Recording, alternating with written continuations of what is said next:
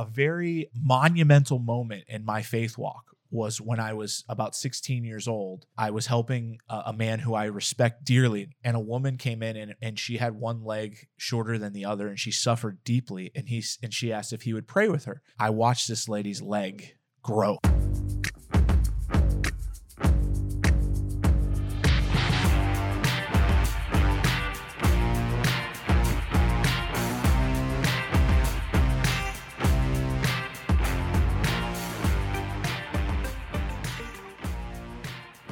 Hello, ladies and gentlemen, and welcome back to Every Knee Shall Bow, your weekly Catholic podcast on evangelization.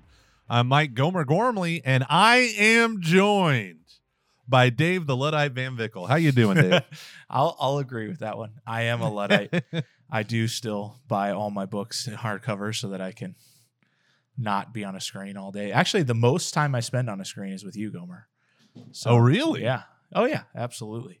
It's weird well, now. Isn't this weird? Privileged in coronavirus that my kids were basically raised as Amish children, and now my 9-year-old will be like, I have a Zoom meeting for class at 10 a.m. So, what is happening right now? Hey, I have a question for you. Yeah. So first of all, how's carnivore going for you? And did you eat differently on Easter? Okay, so carnivore is going pretty well, let me tell you. So for those of you who don't know, me and Dave eat almost a strictly carnivore diet. My wife does too. So my wife had a whole bunch of medical work done, blood tests and blood allergen tests. Recently? And yeah, totally unrelated things. She went to a functional medicine doctor. Here's the thing about doctors I've discovered. So many of them do not care about your hormone levels, your allergy levels. Right. And until you go to a doctor that actually does medical tests on that, it might be totally unrelated to what the treatments are. So anywho, freaking doctors. So my wife goes to this functional medicine doctor, does this blood serum allergen test, Okay. and finds that she's allergic because of the carnivore diet as an elimination diet. She started noticing all these symptoms on certain foods that she would eat, like eggs and whatnot. Found out she's like horribly allergic to it. Well, it all leads to she might have like Hashimoto syndrome or whatever it might be. Okay. So we started basically the coronavirus quarantine led this extrovert to get a little cabin fever depression going on. And there was maybe we were waiting for the blood work to come back. So it's kind of this weird in-between time. I hit a wall with the situation. Okay. And so we started having wine at night. Yeah. And then wine became low sugar ice cream. And I use it as a justification to eat it often. And so I just began cheating like crazy. Okay. And it was bad. But it was funny because we both saw how it was like emotional eating, Right. So I went back to the weights, and my wife got the blood test and maybe Hashimoto's, maybe this, maybe that, anti-candida diet and stuff like that. And we found out, okay, well, we're just going to go right back to carnivore. Yeah. And she has to be even more strict because she can't have anything because of the candida stuff. And so we're doing all this. And on Easter, what did I do on Easter? My wife made a dessert, which was heavy whipping cream and fruit. So it was very low carb, low sugar. That was a good idea. I think I had maybe a thing of yogurt, and then we just had ribeyes and a couple chicken breasts. Nice. It was awesome. I've been grilling like crazy. And then at night, this is my big these last 3 days have been horrible. For me. Okay. Michael Gormley was in the tomb even on Easter Sunday. All right. I just really rough with the kids. Okay. And I had prepare your heart for this. Okay. This is where your opinion of me, oh dear listener, will drop 20 points out of a 10-point scale. I don't know if we have 20 points to drop. I had 2 very large, those single cans that are really like 2 or 3 cans worth of alcohol. I had Bud Light seltzers. What are they? What is it? There's a whole craze of seltzer water with alcohol in it. So I had 2 Bud Light seltzers. This is funny. Because I didn't want to drink just beer. I did because I had all this stuff. Right. So I get the seltzers and I drank that while watching Parks and Recreation with my bride last night. That is funny. So I guess that's a whole element to that diet that doesn't bother me because I don't drink. Like I don't enjoy it, so like I don't miss it at all. But can I tell you my update? Yeah. So I wish you would. So Sunday morning was 3 months exactly on carnivore. Okay. Literally, I have not eaten a vegetable in 3 months. Now, a few times I had barbecue sauce, but not much. Okay. And then a few times I had like jalapeno poppers that without breading or anything that I made myself. But Nice. I'm as of Sunday morning, I was down 55 pounds. Whoa! Yeah. My hair is starting to turn brown again. Isn't that so funny? Yeah. And I'm losing the gray hairs from my beard. Yeah. And I am like working out like a fiend. See that, baby, right there? Wow. You're swooning right now, even as I am. Be still my heart. Be still my heart. But most of all, Gomer, here's the exciting part. And you are pretty gray. You are pretty gray. Yeah, I know. My family turned my hair gray. Yeah. I'll tell you, this is the most exciting part. I finally, in the last 4 weeks, have started to feel the mental benefits of the keto diet. And I predict a deluge of new content coming out from me in the next 4 months or so, because I am just voraciously studying, reading, all this kind of stuff. And I realized what a fog I was in. So I know that hit me week 3. Okay. I would just walk around being like, "Are you kidding me?" Okay, so I think, do people normally feel this way? Right. It's all that ketosis. So I think that I have, because I'm losing so much fat, I think that's why it took me so long to get that brain fog out, because it took a long time to shed like the whatever it was. But anyways, my point is that on Easter, I ate whatever I wanted, and I like this morning I said to Amber, like, I'm glad I was able to eat with the family and everything, but like I don't think I'll ever go back to that way of eating ever for the rest of my life. Like I didn't feel good. I got my brain fog back immediately, Yeah. So anyways, I'm glad. Yeah, me too. That's so funny. Yeah. That is so funny. I right now going forward, the coronavirus has done a lot of really good things in my life. Like it has slowed down a lot. Yeah, me too. The constant fever pitch it really is. It's destructive. And so it's slowed down a lot. It's got me with my kids a lot more. I get to see how their schoolwork goes, right? Because we homeschool and all that stuff. I've crushed so many dang home improvement projects. It's kind of ridiculous. Right. I cleaned my grill so much that it looked brand new. Like I use an entire bottle of that orange citrus cleaner stuff. Right. It is insane. But here's the funny thing. We started live streaming masses at my parish. And then I was on this Facebook Watch app on my Apple TV to do that. And then I was like, wait a second, like 500 masses pulled up.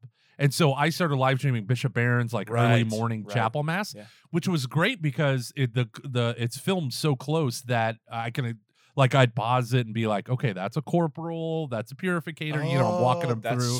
Smart. Yeah, because they were super close. And so to my daughter who's preparing for First Holy Communion, Lord knows when that'll happen, I would say things like, hey, Cecilia, what did we just finish? She'd be like, the Liturgy of the Word, Dad. What are we starting at? The Liturgy of the Eucharist. Oh, that's interesting. Yeah. And so we've been doing that. And then I would say I got sick and tired of live streaming my Catholic faith. Right. Probably about week 3. And we began doing liturgies of the Word at home. Okay. Instead of as our morning prayer, instead of watching Mass. Because there's this point where, a lot of different podcasts have made these comments, but you can't just digitize a sacramental faith. No, I know. Right. But it is excellent for connecting with people, doing faith formation in certain ways, but you just can't replace the incarnational approach. And I realized that it almost made me feel like a spectator more. Like you know what I mean? Like there's that emphasis of now I'm church shopping via an app instead of via my feed. Oh yeah. One morning Amber was like, so are we going to stream Mass? And I was like, well, my friend just told me that Father Mike Schmitz's homily was really awesome. So what if we did that one today? Yeah. It's like, oh, this is weird. I know it becomes that. And then, so actually what I've done is the exact, it's funny. For Easter Sunday, we streamed the mass because my wife said, I want singing. Yeah. I want to hear the, Right. all that. Well, the mass that by the time our kids were like rolled around to it, we did the Bishop Barron mass, which I wish I just would have done my own parish's mass. But because there's no singing. Oh, there was really? no Oh, singing. that's funny. They had no choir. That's funny. So, anywho, it's been weird, but my buddy Luke talks about he is afraid of what Catholicism's going to look like on the other side of this. Yeah. Because he's thinking I've thought that. it's going to look even worse because we're desacramentalizing our faith in a lot of ways, rather than, depersonalizing, de-incarnationalizing. Right. We're just reducing it to like hyper spectatorism. Right. And the guys over at Catholic Stuff, you should know, the priests over there, they did a podcast on right before all this shenanigans called the Only the Lover Sings. Oh yeah. And I then love they that from followed it Joseph up. Pieper. Yeah. Yeah. And then they followed it up with an episode called Bacterial Scrupulosity. Okay. And both of those combined, I think, just are a counter viewpoint to just default streaming. I think streaming is good, but I think you, dear listeners, we need to find ways of doing liturgies of the word at home. Yeah. And things like that. Yeah. I think that's good. I think that's a good thing to think about. I also think I'm definitely in the camp of the response was too extreme, that we should have found more creative ways. I'm pretty happy with like some of the bishops who found, did the parking lot masses and things like that. So I fall in that, and I'm sure I'll get, boos from that. But it seemed a little bit over the top in some ways.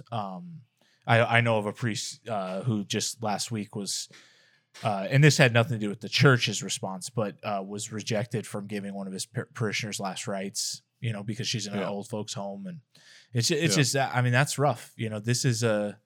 That's a hard thing to understand and to handle and everything. And it's hard. This is a tough time, but I agree. Some good things have happened personally in my life. And I'm realizing how, I hope that everyone is realizing that, like, you can be happy.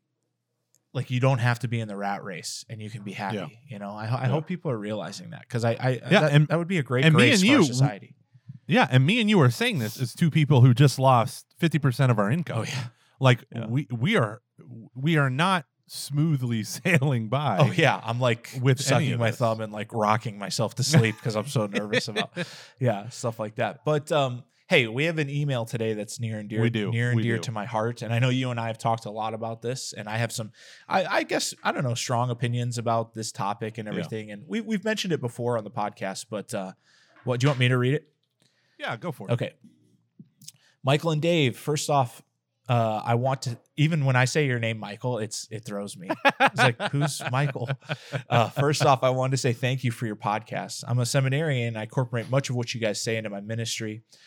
I'm wondering if you can speak on the role of signs and wonders in evangelization. Much of the success of the early church in Acts in bringing about initial conversions came after miracles, which gave evidence to the truth of their preaching. It seems an openness to the charismatic gifts, especially healing and words of knowledge, is growing in the church today. For example, the folks at Encounter Ministries are always equipping a lot of the faithful to be open to the charisms of the Spirit. It seems a lot of evangelical churches are doing the same thing, and they are very insistent on giving testimony about it. What do you think is the role of signs, wonders, and miracles in evangelization today? He's a seminarian. Is that right? Yeah, that's what he said. Yeah, seminarian. So he's going to get ordained to the transitional diaconate on April 25th in a private mass without guests. How sad is that? Yeah, it is sad, but also it's kind of like we're getting down to the basics here. Yeah, we are. So this has been kind of I'd say I have a 4-year relationship to this question. That's what I'd say. Yeah. I've started talking to you about this. We've had 2 episodes where talked about it. Around on it. Yeah. Because I love the charismatic renewal. I love the Catholic charismatic renewal as a movement in the church. And I think that in a lot of ways, the Catholic charismatic renewal shaped my entire view of the church. Okay. Mm-hmm. Both negative and positive, I would say, but more so positive. Like, for instance, I grew up in a charismatic community, which was super faithful to the church. Wasn't any kind of shenanigans or anything like that. entirely faithful to their bishop. So I didn't have any of that stuff. I went to Franciscan University, which was, of course, shaped by Father Mike Scanlon, a leader of the Catholic Charismatic Renewal. And I still speak at many of the charismatic conferences and things. And I will also say that it has shaped my evangelization, that I have experienced those times of signs and wonders, and that I believe in healing. I certainly believe in charisms. I certainly believe that God can speak through others and give you words of knowledge. But I want to say this, and this is where I think I'll probably lose. This is where I'll lose so many friends here. I am a little bit troubled by the importance that's being placed on it, and almost the insistence of healings and particularly words of knowledge to be part of evangelization. Now, I'm not saying they shouldn't be. What I'm saying is that I'm starting to hear comments and see posts from leaders of this movement, which is kind of a movement within a movement, right? That would say things that would lead you to believe that if you are not laying hands on the sick and healing them, then you are not actually evangelizing. And that to me is troubling, right? Because what we're talking about there, as one, famous intellectual Catholic who I really respect said, is that you're basically cutting out 2/3 of the doctors of the church, who have no recorded healings or anything like that. Are we saying that they're not evangelists? So I think that we have to be open to this stuff. But I think that we have to also look at it with some caution, because first of all, we want to make sure that we know that the real healing is the healing of hearts, which I think everyone at Encounter Ministries would admit that. They would say that. And I think that, and I'm one who's so guilty of aggressive statements. I make the most aggressive statements, and then I have to walk them back all the time. So I don't mind when people put stuff on Facebook that I find a little bit aggressive. But what I do think is we have to be careful about qualifying evangelization through signs and wonders. And I also think we have to be really careful. And this is what's been troubling me a lot lately. I think we have to be really careful about telling other people that God told them something. Because I think what's happening is, I hope I'm not offending people. I don't mean to, because I've been in the same boat, but I think that what you can do is you can water down God actually speaking to people. And I think in a lot of cases, yeah, God does give words of knowledge. He does. But for the most part, not everything that pops into our head when we pray is a word of knowledge. And I think a lot of the training schools, particularly the ones that are Protestant, are so desperate to have people open to God speaking to them that they say, whatever you hear in the next minute is from God. And I think that can get troubling. But I believe in them, and I've seen them happen, and I've employed the charisms, and I believe in signs and wonders, and I think that they can help and open people up. I just think we have to be careful about some of the rhetoric, I think. What do you think? Yeah. Okay. So my experience of Catholicism is almost the opposite of yours. Right. Like, you were raised in a charismatic community. Right. You had priests kind of shepherd you into that. And it's funny, you made a comment about exorcism ministry where there are only two types of priests who are exorcists. Yeah. The tradies and the charismatics. Yeah. Yeah. And in certain ways, they could not be more opposite, which is usually why they sit on opposite sides of a room Right. from each other. One side with cassocks, the other with, I don't know, rainbow streamers. And stop. You didn't have to go look at that my far. glad tambourines. Look at my No, but rainbow stoles, that's what I meant. The amazing thing was I was brought up in that side, the traditional side. Nothing good has ever come out of the Catholic Church after Thomas Aquinas kind of side, right? Like, that was the spirit that I breathe, the air that I breathe. And it wasn't until I went to Franciscan, and my faith was the most important thing to me. It's what I define my life by, and it was still largely intellectual. So the charismatic renewal for me was the radical reorientation of my faith as a worldview that inhabited principally my intellect to a way of life that changed not just my intellect, not just my heart, but the way I lived, especially an interior life. Right. There was so much about my faith. I used to read, undergraduate level theology books in high school, right? All the time. Yeah. I William May's Introduction to Moral Theology. Right. I had as a junior in high school. And I loved this stuff, but I wasn't praying. Right. And it wasn't until I encountered the charismatic movement at Franciscan that my prayer life took on an intense and interior form. Yeah. Okay, so with all of that said, one of the tendencies you see in Pentecostalism is the primacy of experience, Yeah. and the emphasis on the quality of the experience over these things. Now, like right, you the said, manifest there are, presence of God rather than the guaranteed presence of God. Right. Like, yeah, you know. and conversion, people turning away from sin to Christ, is the ultimate manifestation of divine power. Right. It's the ultimate manifestation of divine power, not whether or not miracles, physical healings occur. I mean, what did Jesus say to the paralytic? The first thing he says to him is, "My son, your sins are forgiven." Not, "Rise, take up your Right. mat and walk." He said that for the unbelievers. Yeah. Right? He said, "But so that you will know that the Son of Man has authority to forgive sins, rise, take up your mat and walk." Now, from the perspective of the paralytic, I'm sure he wanted Jesus to flip that around, maybe. Right. Yeah, let's start with the walking. But the idea of signs and wonders is to confirm the message. When we put the signs and wonders first, we actually are doing the exact opposite of gospel-led evangelization. It wasn't that Paul started doing miracles and then preached the gospel. Although those outward manifestations often led unbelievers to begin to ask questions, it often came after months of preaching the gospels. And even if it doesn't, even if it's, this amazing thing like the speaking of tongues and on Pentecost, right? And then the preaching and people hearing in their own native tongue. Like, these things are meant to confirm faith and conversion, not the other way around. They're not proof that we are, how do I want to say it? The manifestations are for the conversion of a soul. And if they're not needed, I think that we shouldn't become over-reliant on those manifestations. Our job is to bring about conversion. If the Holy Spirit wants to work a miracle, or if the Holy Spirit doesn't, that's not up to us, right? Our whole trajectory is being faithful to what God has given us and preaching the gospel. Sometimes it'll manifest through charismatic, through miraculous signs and wonders, but sometimes it won't. The greatest signs and wonder is a conversion.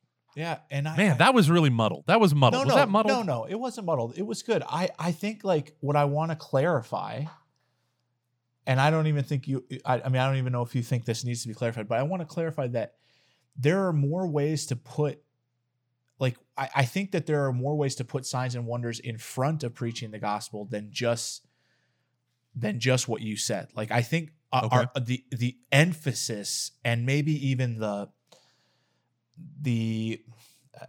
I guess my worry is this, that you can put so much emphasis on it that it takes the forefront of the focus of this stuff. And that's kind of a worry of mine. And I want to say this, that I have great respect for kind of the leaders of this new movement. I have great respect for them. There are things that are happening that I think theologically need to be filled out a little bit. There are things that are happening, and I will say this, and this is going to make a bunch of other people not like me too, but it's okay. No one really likes me. I think connection to Bethel Church is problematic because 100%. Because 100%. I just, like, I think, like, when I hear at these charismatic conferences, like, people who are like, "Oh, we can't wait, we're going to this conference, and then next week we're going up to Bethel," it kind of breaks my heart a little bit, because I think that Bethel is way off the ranch when it comes to theology, Catholic theology. So it wouldn't be like where I think it'd be pretty hard to, like, in a sense, eat the watermelon and spit out the seeds. And in fact, like, I recently got one of the books from their school. What is it called? School of Supernatural Ministry. The That's School what it of is. Supernatural Yeah. Ministry. I got one of their books, and I honestly, I would put it on the shelf with, like, some occult books. That's the way I would look at it, because the way that they talk about prophecy to me is very problematic, right? Like that, like, if I speak it, therefore it is true. I think that's tough. That's a tough. It's almost like ancient Gnosticism or like Manichaeism or something like that. But anyways, they're good Christian. I mean, they believe in Jesus Christ and Yeah, I would hesitate to call they're almost to the level in some of their theology, to the level, and I understand people. This is very controversial. I warn people to stay away from even their praise and worship music, even though maybe really Bethel from doctrinally- Bethel stuff. Is that Yeah, right? like, isn't that Jesus culture too? And Bethel, like, Yeah. I'm really nervous about that stuff because, like, would you just accept Mormon praise and worship? Huh. Because Mormons will say, like, I acknowledge Jesus Christ, my Lord and Savior. He's the eternal Son of God. Blah blah blah blah blah. But they believe they're polytheists at the end of the day. Like like Joseph Smith used to write in his writings. He would condemn Christians. He didn't view himself as just another branch of Christianity. Yeah.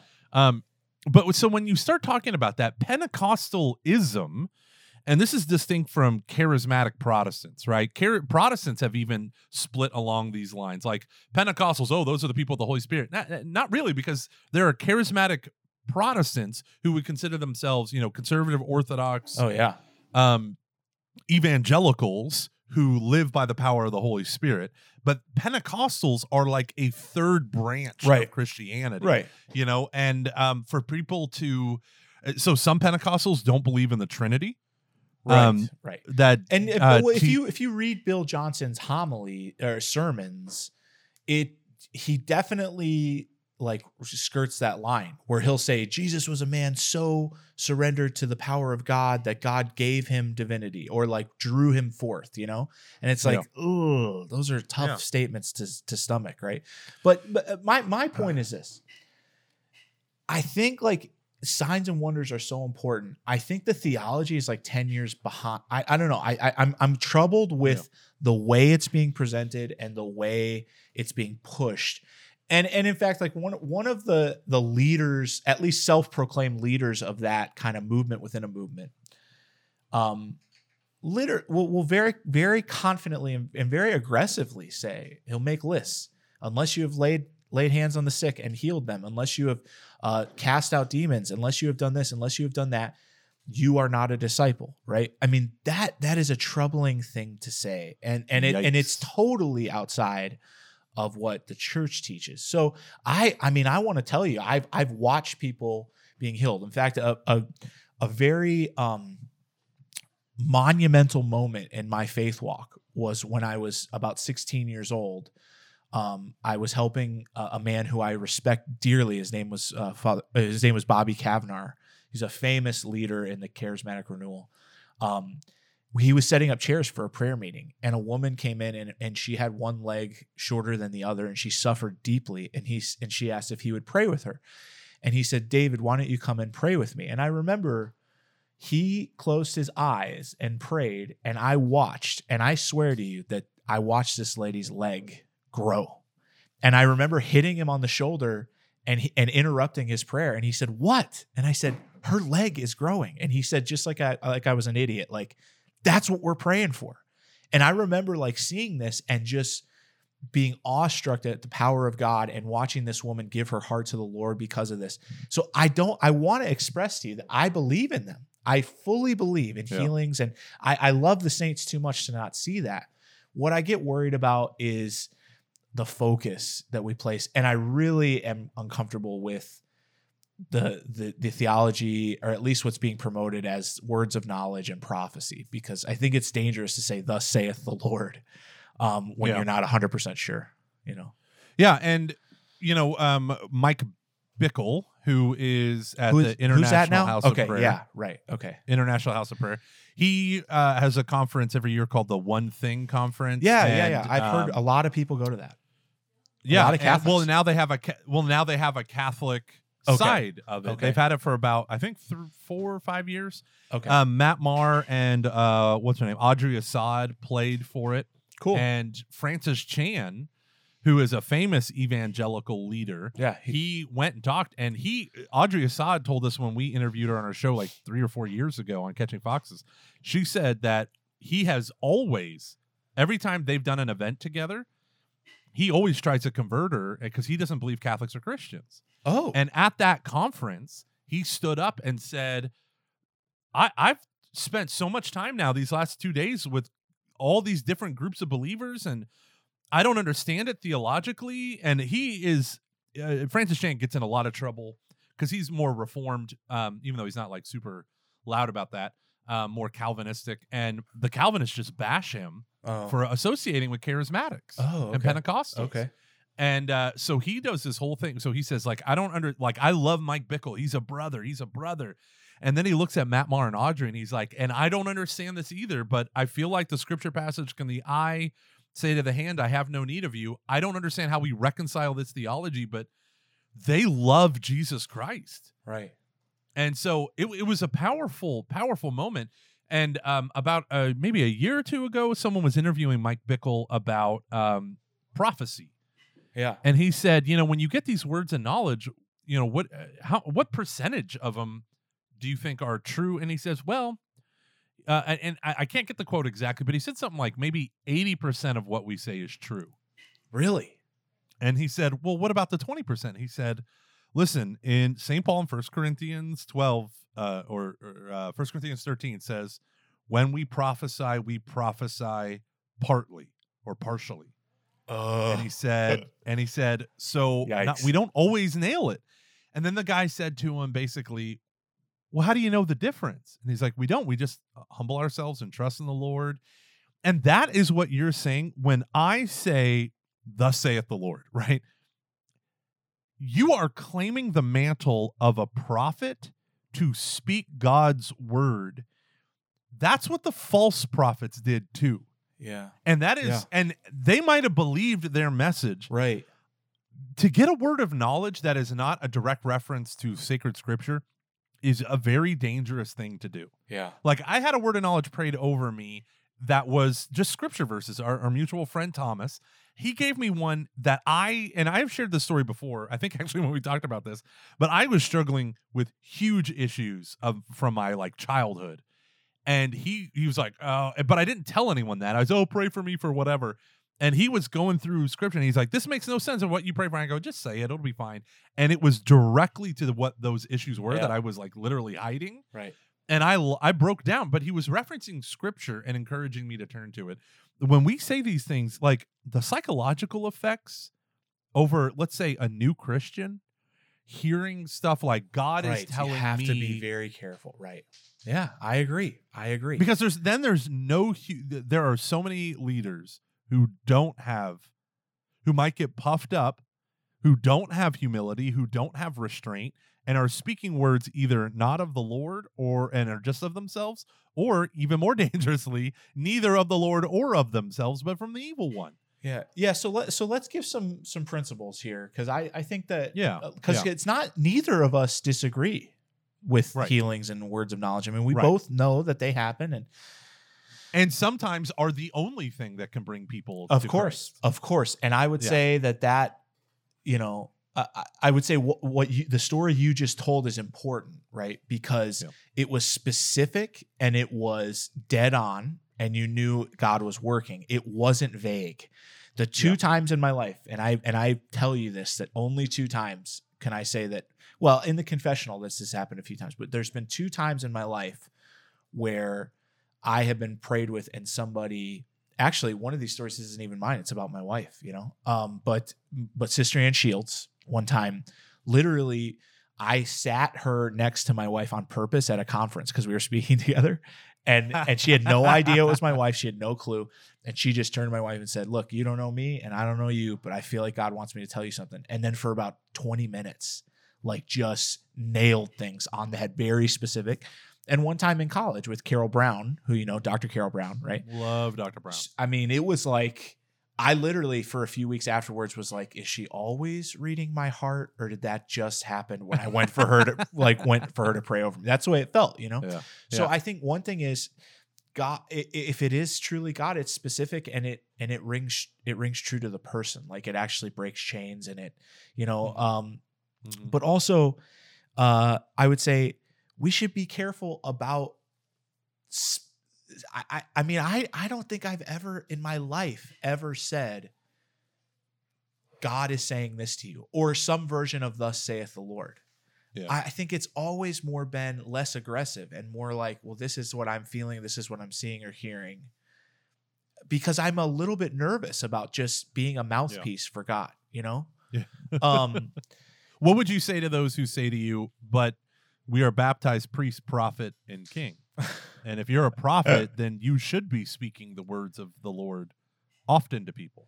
Well, first of all, there's levels of the way God speaks in our church, right? First of all, first and foremost, through scripture and tradition, period. We can stand on those words, okay?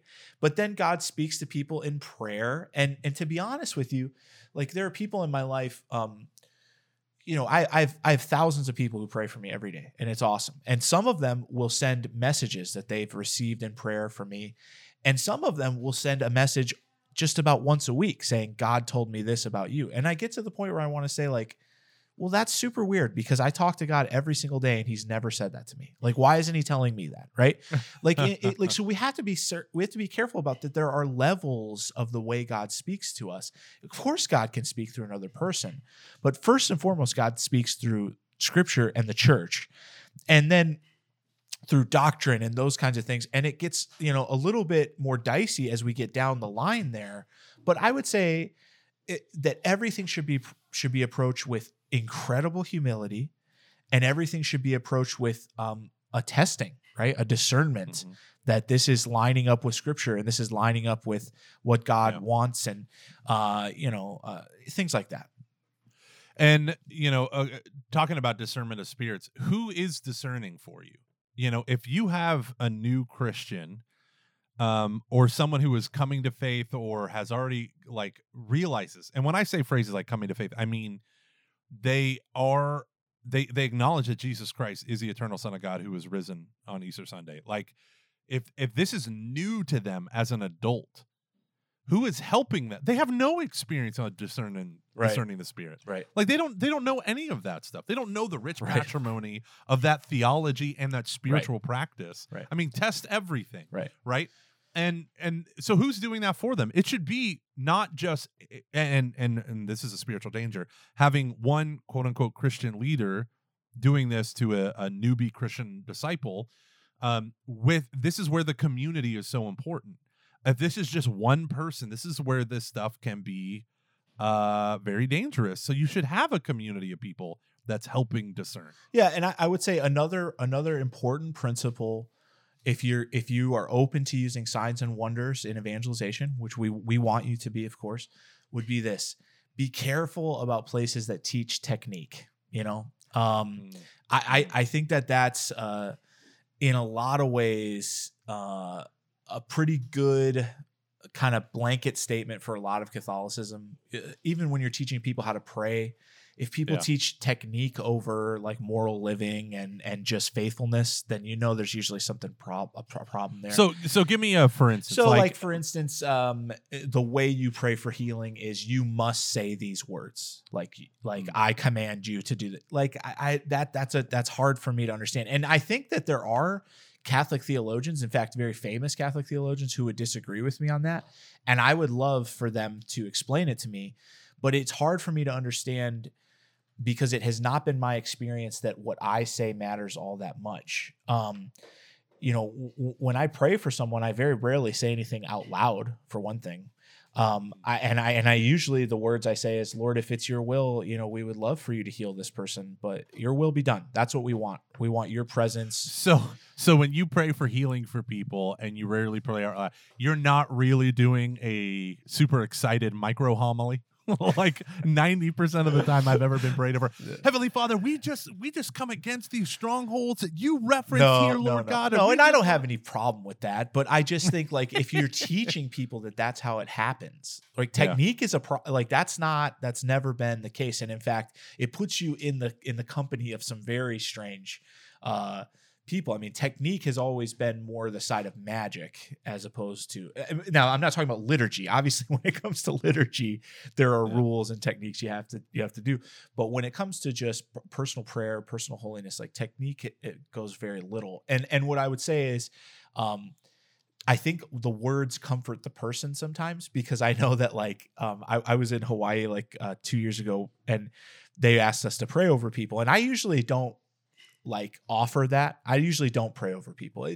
It's not that I don't feel comfortable. I just I don't know, for whatever reason, have just felt like that's not what God has wanted to use me through. But they asked us to pray over people, so I did, and I just prayed for this one lady, and she closed her eyes, and I didn't even really say anything, and then at the end I just said thank you so much for her life, and we give her back to you, Lord, and I ended the prayer, and she opened her eyes and she said, "That's it."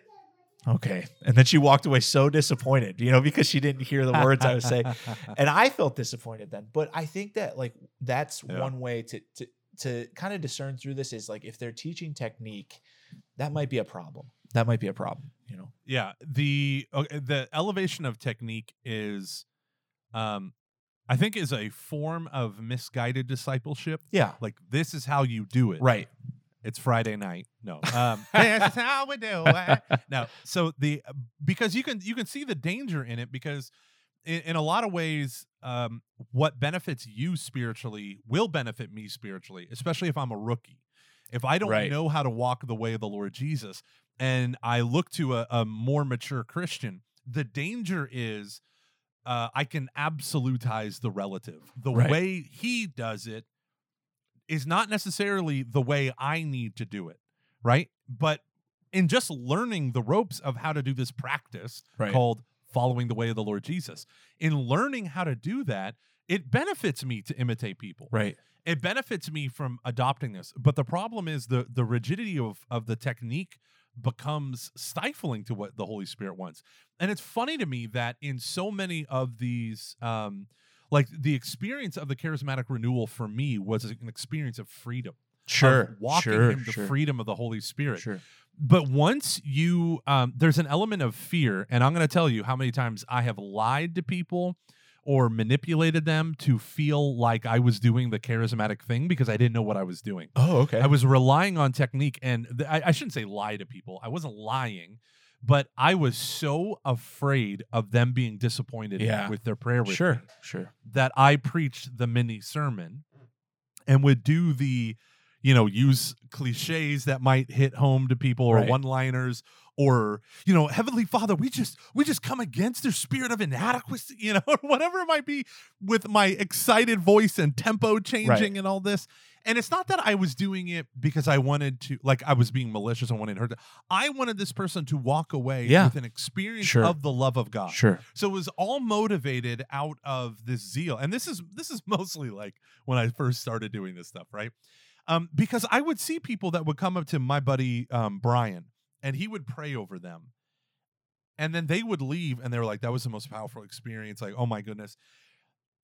The problem was I didn't really realize what Brian was doing. Brian was doing what you were doing. 90% of what he was doing was quiet prayer. Yeah. And then he would say, and he would pray with people 2 minutes, 1 minute. And I would say Gomer too, Brian, if it's the same, I think it's the same person we're talking about. He was a holy guy. Yeah. I think that there is a danger in, I believe that God in the charismatic renewal poured out his charisms and all the baptized people have charisms, but holiness does play a role in this. And so a lot of people will say well, wait a minute, he sent out the disciples 2 by 2 and he gave them power over sickness and to cast out demons and all that kind of stuff. But don't forget, in the Gospels, the disciples were sent out without a second tunic, with a walking stick in hand, without money. I mean, those are gospel signs of holiness, right? Poverty was a scriptural sign of holiness. So and here's the deal. This is a thing that really infuriates me. Oh boy. That is, infuriates. That is cherry picking. Right. Scripture. Oh, of course it is. Right. So they go out, just because I have right here one of my favorite tools. And by right here, I'm gesturing to my iMac for those of you who can't see me. My favorite tool is BibleGateway.com. Yeah, you type in a word, you get there's 60 English translations, all for free. And one of the things that you can do that is good and powerful and dangerous and wrong in different ways is you can type in a word and think you're studying the Bible because you're reading all the different times. I typed in signs. Right. Clicked Romans, brought up Romans 15, talked about the word and deed and having signs and wonders. Now, the issue with this is you end up distorting scripture by taking it out of context, even though it feels like I'm going to look every single time the word signs is used, or working wonders, or healing the sick, or something like that. The problem is Jesus sent out the disciples 2 by 2. into the towns of Judea and Galilee to prepare for him physically getting to that town to then preach the gospel. So they are literally John the Baptist roles. Right. They are preparing the way. And for people who do not want to, I mean, they're literally preparing the way for Jesus to walk into that town. It's not just something like that you can just take and say, well, that's what I'm doing right now. Now, analogously, yes, we are preparing the way for the Lord Jesus into people's hearts. But it's this whole thing of these men are heralds of the king coming to their town to preach a very Jewish-centered gospel. They're not going to Rome. They're not there. It was very specific. And I think when people just see the signs and wonders and they wrench it out of context and shove it into our there's a lot of nuance that needs to be done there. Yeah. And there's a lot of editing that needs to be done with all my rambling. Go on. No, that was good. I think I would give one more kind of important principle. Okay. It is very common in this kind of movement within a movement to talk about the presence of God and particularly the glory of the Lord. Yeah. And I think as evangelists, this is the part where we need to be the most careful, and I'll explain why. One of my favorite speakers, I could watch him all day, right? It is very common to see a video of him, and he'll say something like this: "If we praise hard enough, right, we'll experience the glory of the Lord. We'll draw the glory of the Lord down into this room, and we'll experience those signs and wonders," right? And I could watch this guy all day. I mean, he's so just charismatic and so it really feels anointed. I mean, I feel very freed when I hear him talking, and I love everything he says besides this. But very commonly in these videos, he's standing about 20 feet away from the tabernacle, right? So you have to be very careful to say, I'm asking for the Lord's presence to come down into this room when you are standing in front of the actual presence of Jesus, right? And if you're wondering about this, right, the Shekinah glory, I mean, in Catholic theology, it's pretty clear. It lives in the tabernacle, right? The Shekinah, the glory of the Lord lives within the tabernacle. So I think as evangelists, we have to be careful because we're setting people up for failure in a sense that, well, they don't feel God's manifest presence, so God must not be present. When we know in actuality, the real presence of God, right? The most profound this side of heaven is in the Holy Eucharist. And that is what we need to put the brunt of the focus on. Yeah. And if you want to understand what the charismatic renewal or what the emphasis on the gifts over the giver results in, you have 1 Corinthians as a letter. The church in Corinth was, I mean, St. Paul is explicit in saying, I want you to receive all the spiritual gifts. I'm glad I speak in tongues more than you all. Desire the higher gifts. All of that stuff. It is the charismatic letter that so much of the renewal goes to, especially chapters 12 and 14. But the whole thing is filled with it, and it's also filled with the problems that come when you overemphasize the gifts rather than the giver. When you become fixated on signs and wonders instead of the God that it points to and the conversion that leads men and women to that God. And so me and Dave both are, though we had two totally different journeys, we both live through and exercise our ministry through the charisms of the Holy Spirit. The charisms of the Holy Spirit are not just for quote unquote charismatics, right? As Catholics, we are all charismatics. Every one of us are charismatics because the charisms are gifts. That's what the word means in Greek, given to the human heart who has faith in Christ for the building up of the kingdom. The manifestation of our charisms. Now, your charism might be evangelization. Your charism might be intercessory prayer. It might not be speaking in tongues. It might not be words of knowledge. So the problem when people emphasize the certain sensational ones over these other ones, and they de-emphasize doctrine and they de-emphasize holiness because they want to democratize the Spirit, which I'm in favor of, right? In a lot of ways. That's where the danger creeps in. When it departs from doctrine, when it departs from the tradition of the church, when it isolates people or whether to make them leaders above everyone else, or it isolates new beginners with just one person, like those are signs of the evil one's presence or of just pride run amok. Yeah. And so that's our caution. I don't think we should do 5 practical takeaways. This is us thinking out loud about a common theme we're seeing. Yeah, I would say, Gomer, too, and I don't want to open up further. I think we've covered what we need to cover, but most of these people in this new movement of evangelization would disagree with you, that they would say that all disciples have words of knowledge and all disciples have healing. And I think most of them actually believe in a theology of impartation, that like if one person doesn't have it, that another believer can give it to them. Which I find troublesome too. But the point is this.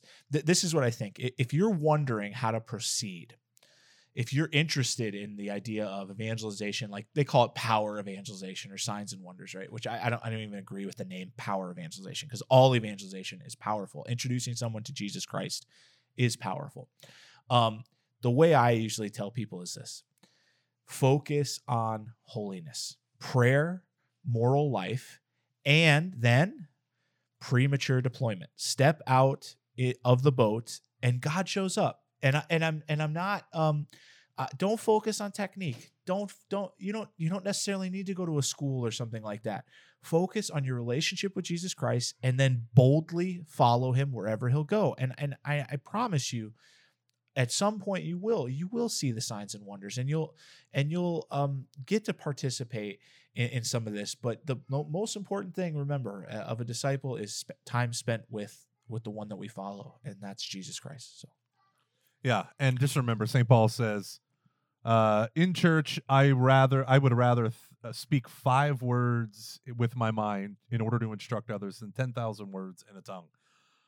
That's important, because he's the same guy that says, I'm glad I speak in tongues more than you all, still sees the importance of delivering the truth. And the truth matters more than feelings, but ultimately our feelings can lead us into deeper truth. Right? Because they propel us, they move us. That's why they're called emotions. But the moment we put our emotions first, and I don't mean in just a slappy, happy, joy sort of way, but like the rating of subjective experience as the definitive form, I think becomes extraordinarily dangerous to the spiritual life. And you know who else thinks that? Every spiritual writer in the church. Yeah. I hope no one, I hope you all took this exactly the way we meant it, and that is to be open to this, but also that we have some cautions with it, because like with anything, what's important is that we follow Jesus Christ. That's what's important. And anytime you get into technique over that, we can get a little bit muddled there. So I hope that has been helpful, and we'll be praying for you. You're entering your transitional diaconate. The big game's coming, this is great. And we'll be praying for this guy who sent us this awesome question. And, I'm sure this is going to come up again, Gomer. Oh yeah. Yeah. Oh yeah. And I think it should. Here's the deal. We are having an ongoing conversation about things related to evangelization. This isn't a normal episode where we talk about this. This is a cautionary tale from 2 dudes who have been thinking about this stuff for a while. And my big fear is just what you said, or it's just kind of what we've been saying, kind of both of us, that my fear is new Christians who are walking into their Catholic faith for the first time, by overzealous people, lose sight of the gospel. And I don't ever want them to think that just because I can just because there might be some extraordinary things happening, that is reason for me not to pursue holiness and proximity to Jesus. Whether it's in the sacrament of the altar or, in sacred scripture, we as Catholics, we venerate both. So, all right, everyone, this has been Every Knee Shall Bow, an ongoing conversation, debate, struggle, and warfare over the gospel. I'm Mike Gomer Gormley, and I am joined by my homeboy, my on house arrest boy, Dave the Luddite Van Vickle. God bless you all. See you next week.